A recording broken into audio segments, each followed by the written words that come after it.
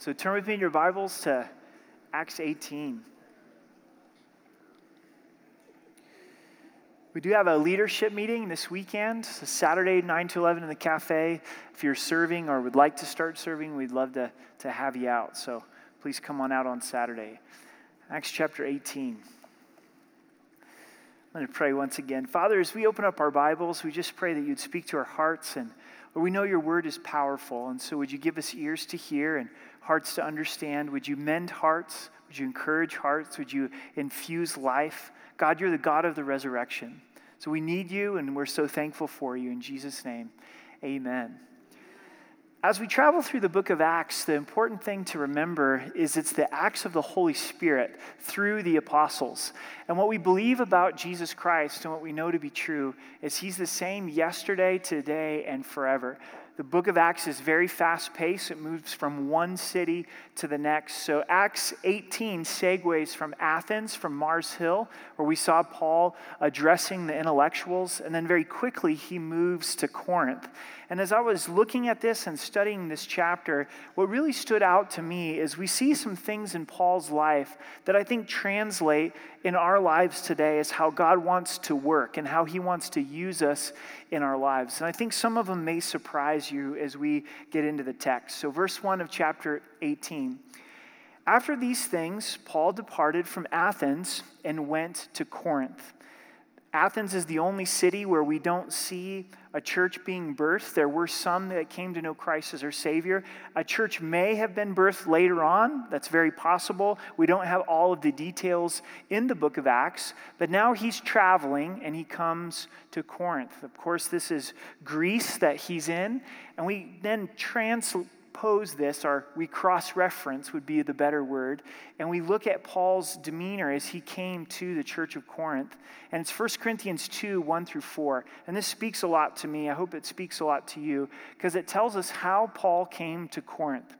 I'll read it to you. It says, "And I, brethren, when I came to you, didn't come with excellence of speech or of wisdom, declaring to you the testimony of God. For I determined not to know anything among you except Jesus Christ and him crucified.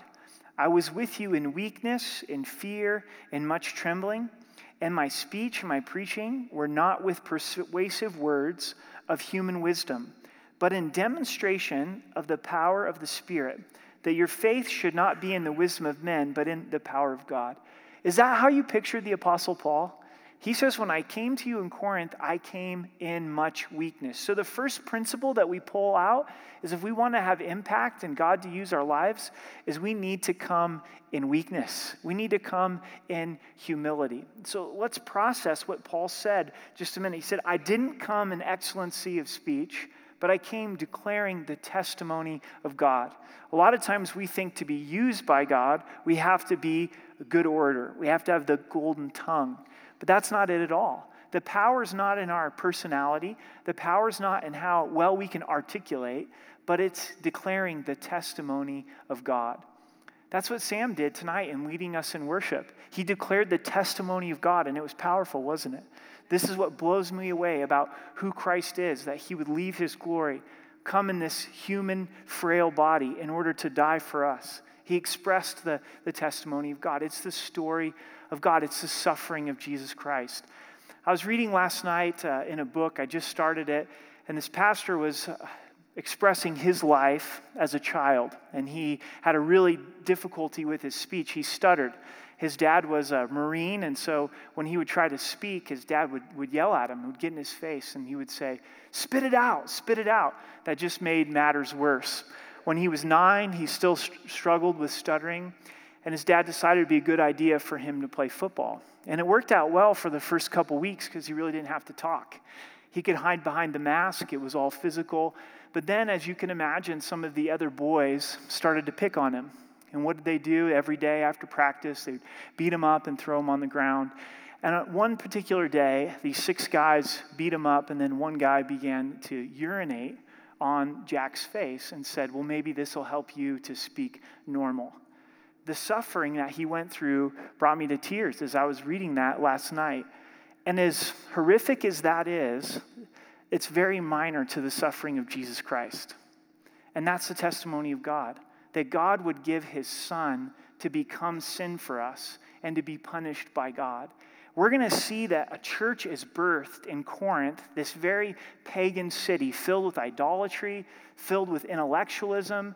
It's very much like a city today in our culture throughout the world. And how could one man have such impact? Because he declared the testimony of God in weakness. And I don't like being weak. I hate being weak, but it's a reality. I'm aware of my weakness more than any other time in my life. And when we come into that place of weakness, we can either give up or we can press in. And Paul chose to press in. For some reason, Paul was very aware of his own personal weakness.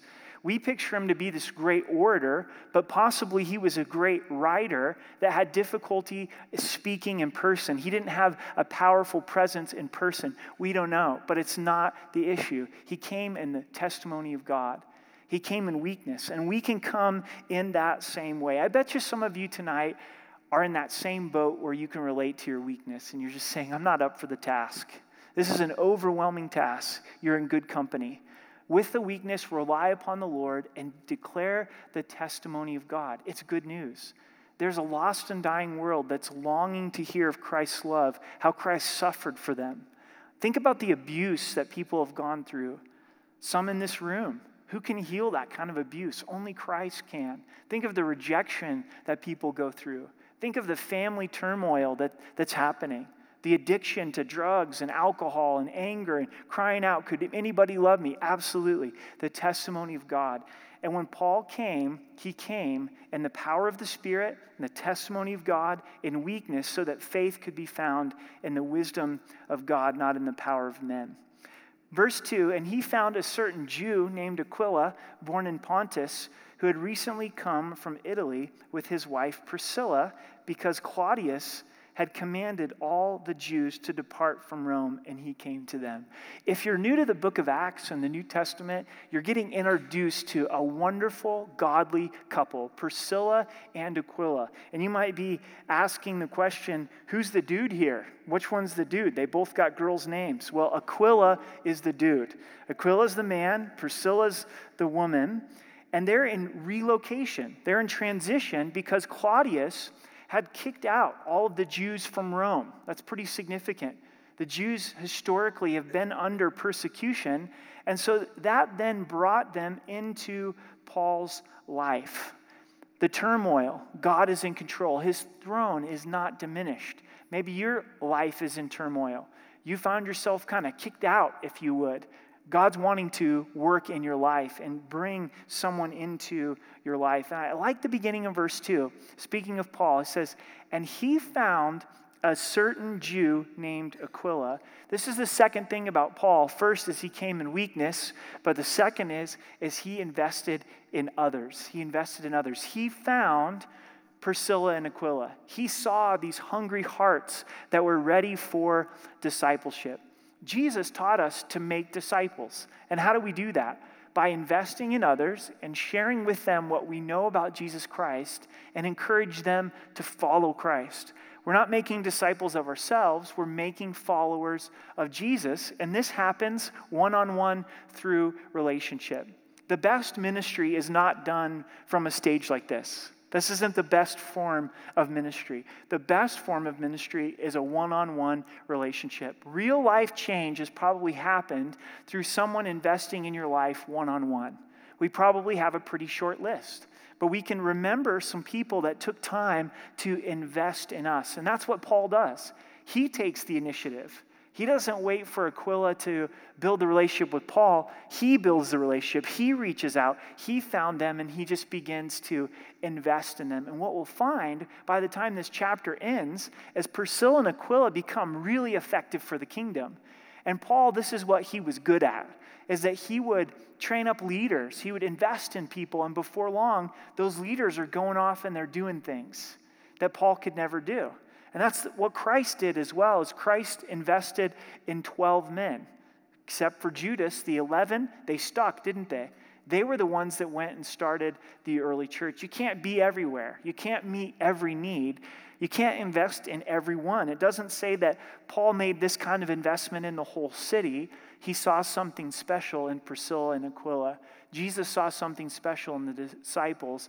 You want to invest in someone that wants to receive the investment. Does that make sense? You can beat your head against the wall trying to invest in somebody that's not teachable, that doesn't want to learn, that doesn't want to open up their hearts. So the Lord will show you.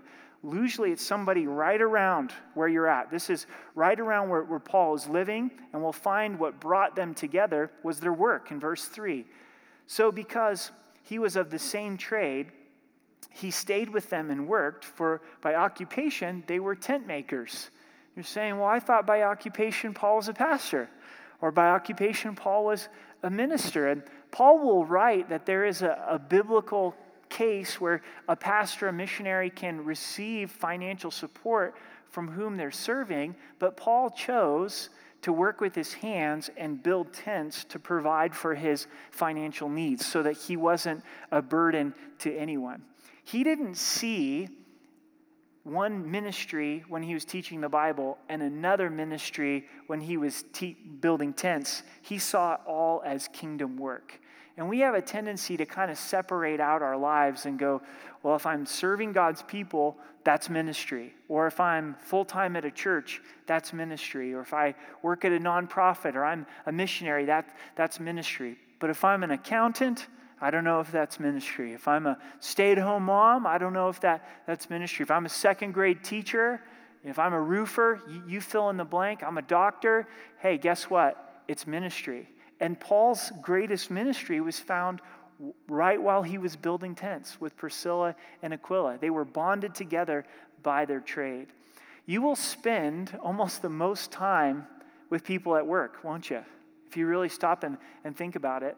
You work at Starbucks, you're going to spend a lot of time with your fellow coworkers. And in the midst of doing that work and rubbing shoulders with each other, that is a great opportunity to encourage believers and also witness to unbelievers. I'm so thankful for the mission field that you have out in the community. You're out in places in the community that our pastoral staff will never be. And we're so thankful for that. God's given us a part to play as the pastoral staff, but he's given you a part to play as you're out ministering in the community through your workplace. In verse 4, and he reasoned in the synagogue every Sabbath and persuaded both Jews and Greeks. This is tremendous courage from Paul as we've studied the book of Acts. Because where does trouble always start? In the synagogue. There's some Jews that get really mad at Paul once he starts preaching the gospel in the synagogue. My tendency, if I'm Paul, when I come to Corinth, is to go, this doesn't work out very well. I'm not going to the synagogue. I'm just going to leave that out. But not Paul. He's got courage from the Lord. In verse 5, when Silas and Timothy had come from Macedonia, Paul was compelled by the Spirit and testified to the Jews that Jesus is the Christ. This is the third thing. The first is that Paul came in weakness. The second is that he invested in others. If we do those two things, we're off to a good start. And then third, we find that he followed the Spirit. He was compelled, he was moved, he was motivated by the Spirit to testify to the Jews that Jesus is the Christ. We read about it a lot in Scripture, the leading of the Spirit. What does that look like? What does it feel like? Well, one, we know what it's not. The Spirit's not going to lead us to do anything that's unbiblical, that doesn't line up with the character and the nature of Jesus Christ. Sometimes people will articulate a decision that's quote unquote the Spirit, and it doesn't line up with Scripture. And I'm like, well, that's not the Holy Spirit.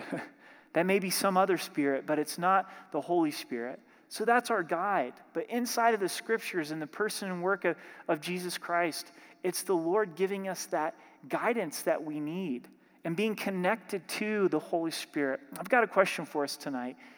Do you believe that the Spirit of God first is a member of the Trinity? That the Holy Spirit's God? I hope so. It's not little h and little s. It's God. The Holy Spirit is God.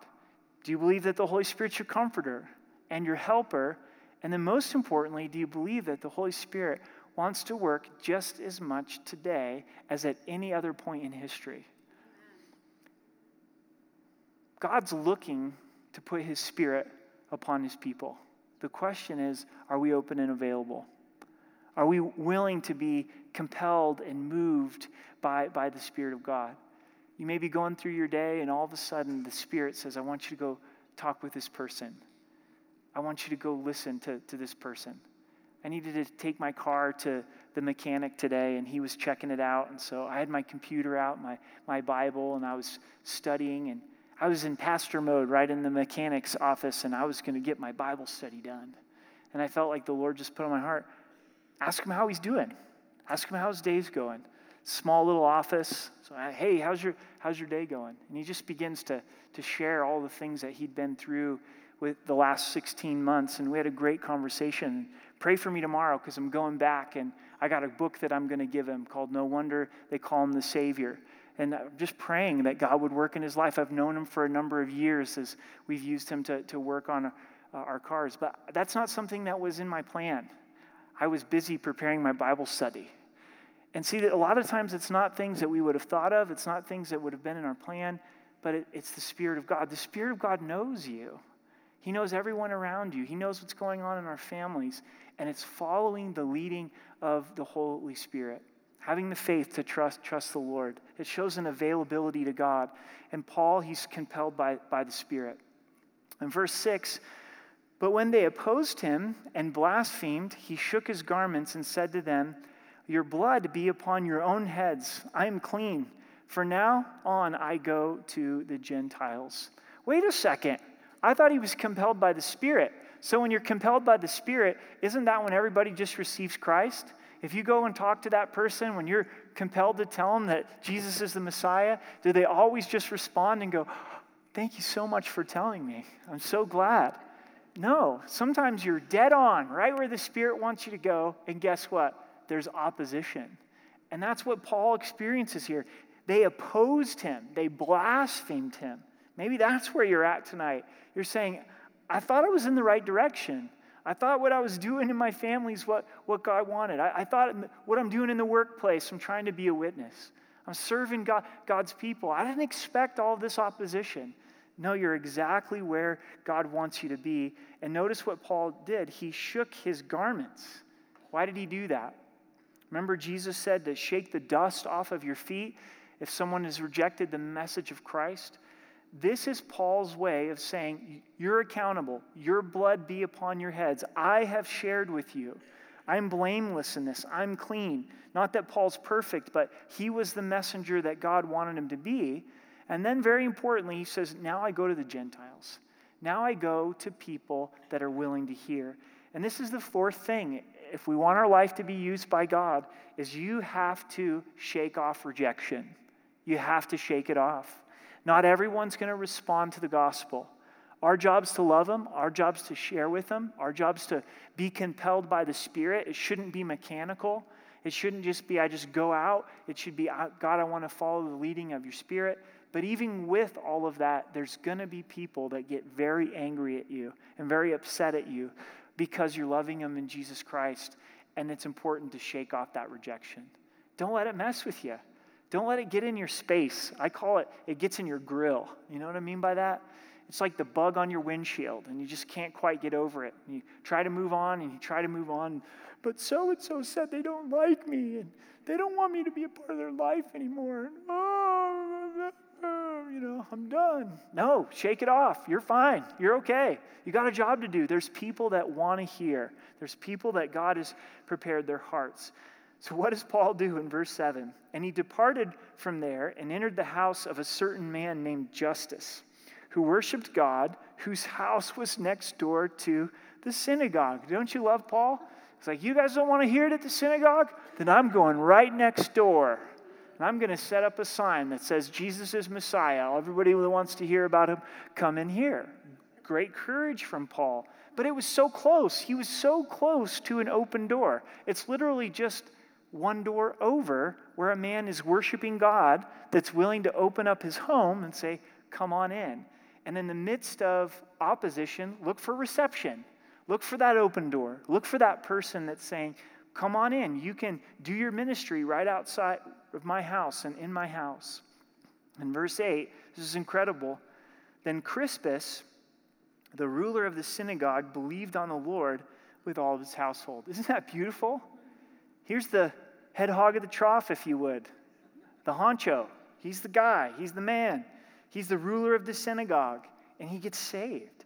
And his whole household gets saved. Does he have sons, daughters? Obviously, a wife. And many of the Corinthians, hearing, believed and were baptized. There were those that were ready to respond to the gospel. I believe that there's those that are ready to respond to the gospel and the good news of Jesus Christ as we share with them through the power of the Holy Spirit, as we reach out to them. In verse 9, this is so important. Now the Lord spoke to Paul in the night by a vision. Do not be afraid, but speak, and do not keep silent. For I am with you, and no one will attack you to hurt you, for I have many people in this city. Anytime that God gives a message like this to one of his servants, it's because they're feeling fearful. God doesn't waste words. So even though all of this amazing things are happening in Corinth, Paul is very aware of the opposition. He knows how this goes. Okay, this is where they drag me out and stone me. I remember what those stones felt like. I remember what the beatings feel like. I remember what the nasty words are like. I know this. And he begins to be consumed with fear. So God comes to him and he says, do not be afraid. And this is the last thing. This is the fourth thing that we see is we've got to receive encouragement. Receive encouragement. If we're going to do the things that God has called us to do, there are going to be seasons of discouragement. There's going to be valleys where we're filled with doubt, where we're filled with fear. And a lot of times we can think, man, is there something wrong with me? That I have fear? That I have doubt? That I have discouragement? No. All of the wonderful servants of God in Scripture had discouragement as well. Everyone goes through discouragement. I go through discouragement. Everyone goes through discouragement. And as we do, we need to receive it from the Lord. Receive encouragement from God. Let him speak to you. And this is the wonderful thing, is encouragement can come from other sources. God can use his people to encourage us, but they're secondary sources. The primary source is going to be Jesus. Your spouse may encourage you. Your Christian friends may encourage you. But first and foremost, it can only be Jesus. And maybe you're looking to a great book, a good counselor, a good friend. Maybe you're feeling rejected because you haven't had any of those things in your life. It could be God's hand. God's not allowing you to have that counselor because you would look to the counselor. God's not allowing a believer to see your pain because you would look to that believer, because Jesus wants to come to you. Jesus wants to encourage you, and he starts with our fear. What are you afraid of? If you were going to put your list together tonight, what are your fears? Put them out there. I'm afraid of this. I'm afraid of that. I'm afraid of this. I'm afraid of that. We all have it. It would be nice if it just perished after middle school, right? Middle school was miserable for me. Every night I'd go to bed and all these things would just come into my heart and mind, and I would lose sleep. And you think you'll grow out of it, but you don't always grow out of it, right? There's things that you're thinking about, things that you're fearful. And God says, I don't want you to be afraid. Don't be afraid. A lot of times the things that we're afraid of never come to pass anyway. This is what he is to do. But speak. Do not keep silent. Don't give up. Don't give up. What has God called you to do? What has he asked you to do? If you're thinking about handing in your resignation letter, he won't accept it anyway. Don't give up. What's on the other side? What's over the mountain? What's through the valley? Keep going. Keep speaking. Paul needed to hear this. Don't be afraid. Don't keep silent. Keep speaking. And here's the source of strength. For I am with you. I'm with you. Similar to what God said to Gideon on Sunday. I'm with you, mighty man of valor. Must be something that God wants us to hear, amen? That he's with us, that he's the source of strength. No one's going to be able to attack you, for I have many people in this city. Do you think that some of these people could be yet future? People that God's going to reach in the next year and a half? I think so. Many had come to know the Lord, but there was many more that God had in this city, and Paul needed to remain and be fruitful. Receive encouragement. This is several years back now for me. It's probably, I don't know, at least 4 or 5 years. And I was going through a pretty deep valley of discouragement. And I tried every single way that I could shake it. Every way that I knew how to shake it, I attempted to shake it. But it seemed like it just came back to me like a boomerang. You know, it was like whoosh, bam, I caught that discouragement again. And people that knew me well could tell that I was walking through that valley during that season. I look back at pictures of myself, and I wasn't even myself, you know, during that about year period of time through that particular trial. And I'm not a big dreams and visions guy. Most of the dreams that I have to do with food and those kind of things. And it was one particular morning that I was sleeping in. It was a day off, and I was told Ambrose, like, I just need to sleep in. And I was feeling kind of guilty for sleeping in because I wasn't getting up early to do my devotions and my prayer like I knew that I should and was supposed to. And I fell back asleep, and I really felt like the Lord met me in my sleep, you know. And this is the kind of experience that Paul had. He had a vision in the night.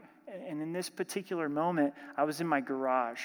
All great things happen in the garage, true?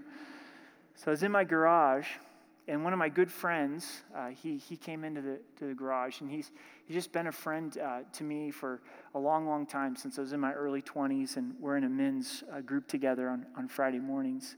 And with the nature of what I was going through in the trial and all the spare you all the details, I just couldn't open up with anyone. It wasn't things in my own life. It was leadership's challenges and struggles. It wasn't an appropriate place to be able to air those things out. I had pastor friends that I could air that out. So this particular friend, he didn't know the depths of what I was going through.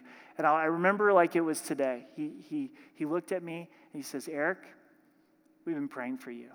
And then he spoke. And out of his mouth, I heard the voice of Jesus. And you know when you hear the voice of Jesus, and it was Matthew 11:28 through 30. All you who are weary and heavy laden, come to me and I'll give you rest.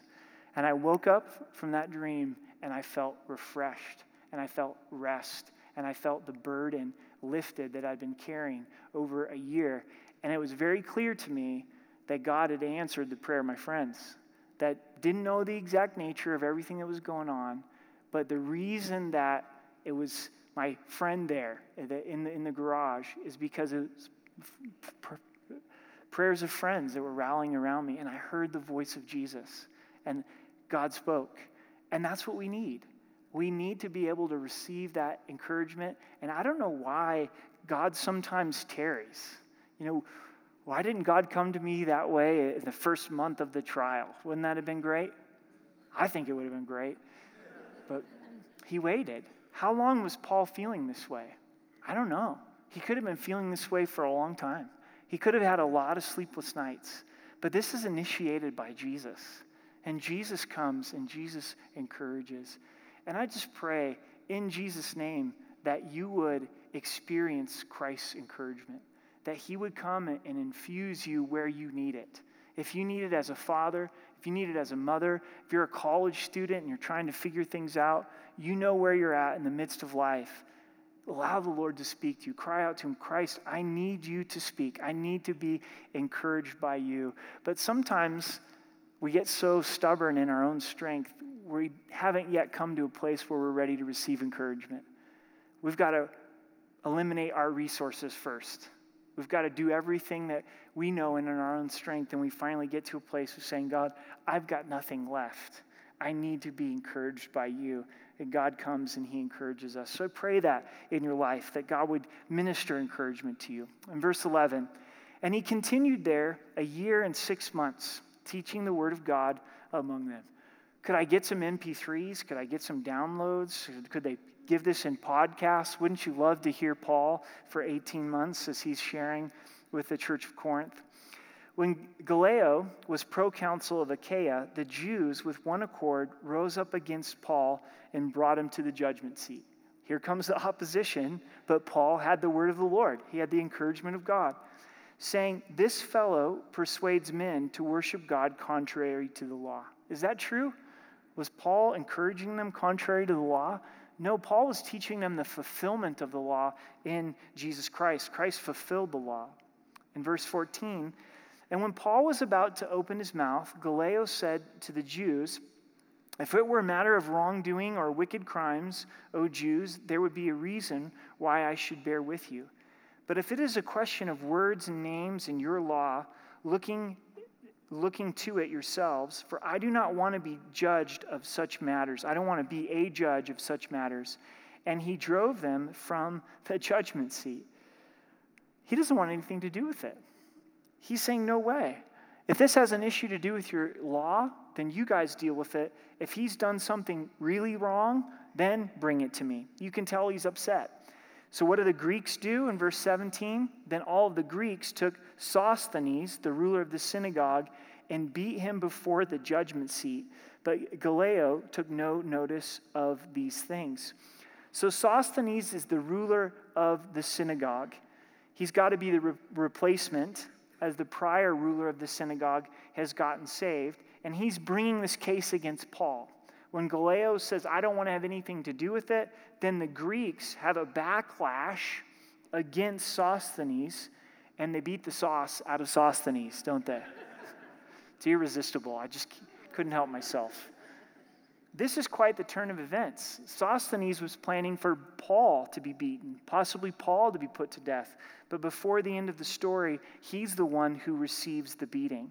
You may want to write down in 1 Corinthians chapter 1, verse 1, Paul writes an epistle to this church of Corinth. It says, Paul, called to be an apostle of Jesus Christ through the will of God, and Sosthenes, our brother. We don't know for sure, but this man who received the beating may have come to know Christ as his Savior.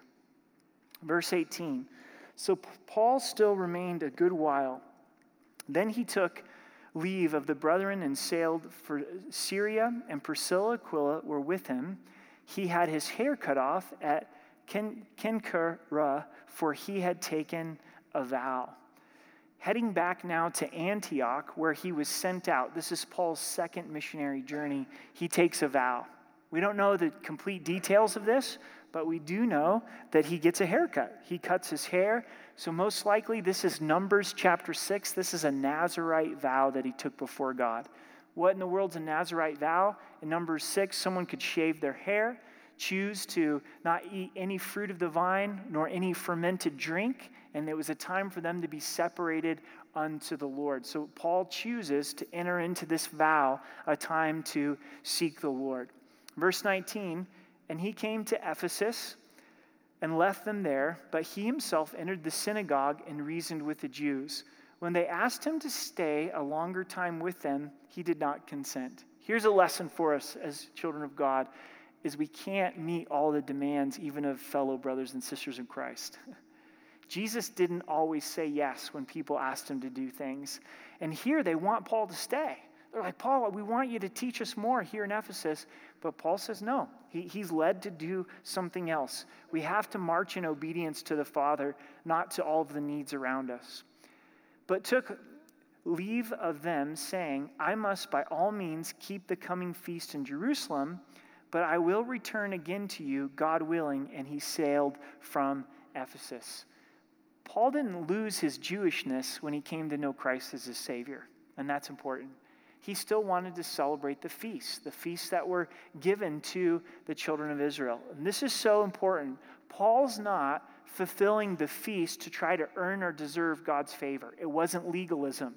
He wasn't going back under the law in that sense, but he was celebrating the feast out of appreciation for Christ and how Christ had fulfilled the feasts. On New Year's Eve, we did a study, and we looked at how the feasts are fulfilled in Christ Jesus. It's a good study to go back to get onto the website. And Paul, he understood that Christ was the fulfillment of this, but he wasn't going back under the law to try to have righteousness and sanctification. Now you wait, you'll watch, you'll see. You will meet somebody that will come alongside of you, and they'll say, if you were really serious about Christ, you would fulfill the feasts, and you would eat kosher, and you would have a strict Sabbath day on Saturday. Sunday's your day of rest? I can't believe you do that. God gave us the law. We need to go under the law. And are you prepared and equipped to do that and to deal with that? They may even take you to this section of Scripture and go, well, look, Paul fulfilled the feasts. Study Colossians, study Galatians, and you see that all of that is fulfilled in Christ Jesus. So you're free to celebrate the feasts if you want to, but you're also free not to. Paul didn't say, everybody's got to go with me. All the Gentile churches have to celebrate the feast. Does that make sense? The feasts were a shadow of things to come, but the fulfillment is Christ. In verse 22, and when he landed at Caesarea and had gone up and greeted the church, he went down to Antioch. There's 2 Antiochs in the book of Acts. This is Antioch in Syria, where all of the fighting is happening currently. This is the church that sent Paul out. So he's completed that second missionary journey. In verse 23, after he spent some time there, he departed and went over to the region of Galatia, where we have the letter to the church of the Galatians, and Perga, in order, strengthening all the disciples. What a great thing to do. Everywhere you go, strengthening believers, encouraging believers. And verse 24, now a certain Jew named Apollos, born at Alexandria, an eloquent man and mighty in the Scriptures, came to Ephesus. This chapter ends with Priscilla and Aquila investing in Apollos. A few things about Apollos. He's born in Alexandria, which is North Africa, which is interesting geography. He's an eloquent man. He was someone who spoke very eloquently. He was mighty in the Scriptures. He knew the Old Testament, and he came up to Ephesus, modern-day Turkey, and this is where Priscilla and Aquila come in. This man had been instructed in the way of the Lord, and being fervent in spirit, he spoke and taught accurately the things of the Lord, though he knew only the baptism of John, being John the Baptist. So what was the message of John the Baptist? Repent, the Messiah is coming. Repent, the Messiah is coming. So somehow, Apollos had missed the most important thing, that Jesus Christ had come, that Jesus Christ is the Messiah. So notice what happens. We'll wrap up before we get flooded again. Verse 26, so he began to speak boldly in the synagogue. When Aquila and Priscilla heard him, they took him aside and explained to him the way of God more accurately. Don't you like this? They're following the model of Paul. They're finding somebody that needs investment, and they're doing it in love and gentleness and integrity. They don't go, well, wait a second, Apollos, and interrupt him as he's speaking publicly in the synagogue. They pull him aside, and they speak to him one-on-one, and they explain the way, Jesus Christ, more accurately. And when he desired to cross to Achaia, the brethren wrote, exhorting the disciples to receive him. And when he arrived, he greatly helped those who believed through grace, for he vigorously refuted the Jews publicly, showing from the Scriptures that Jesus is the Christ. And if you read 1st and 2nd Corinthians, you see how Apollos was used by God, and Priscilla and Aquila were the backstory.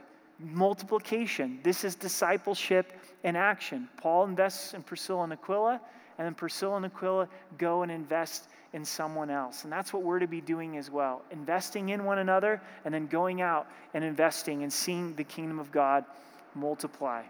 So, with that, I think it's time. What do you guys think? Let's stand and let's pray together.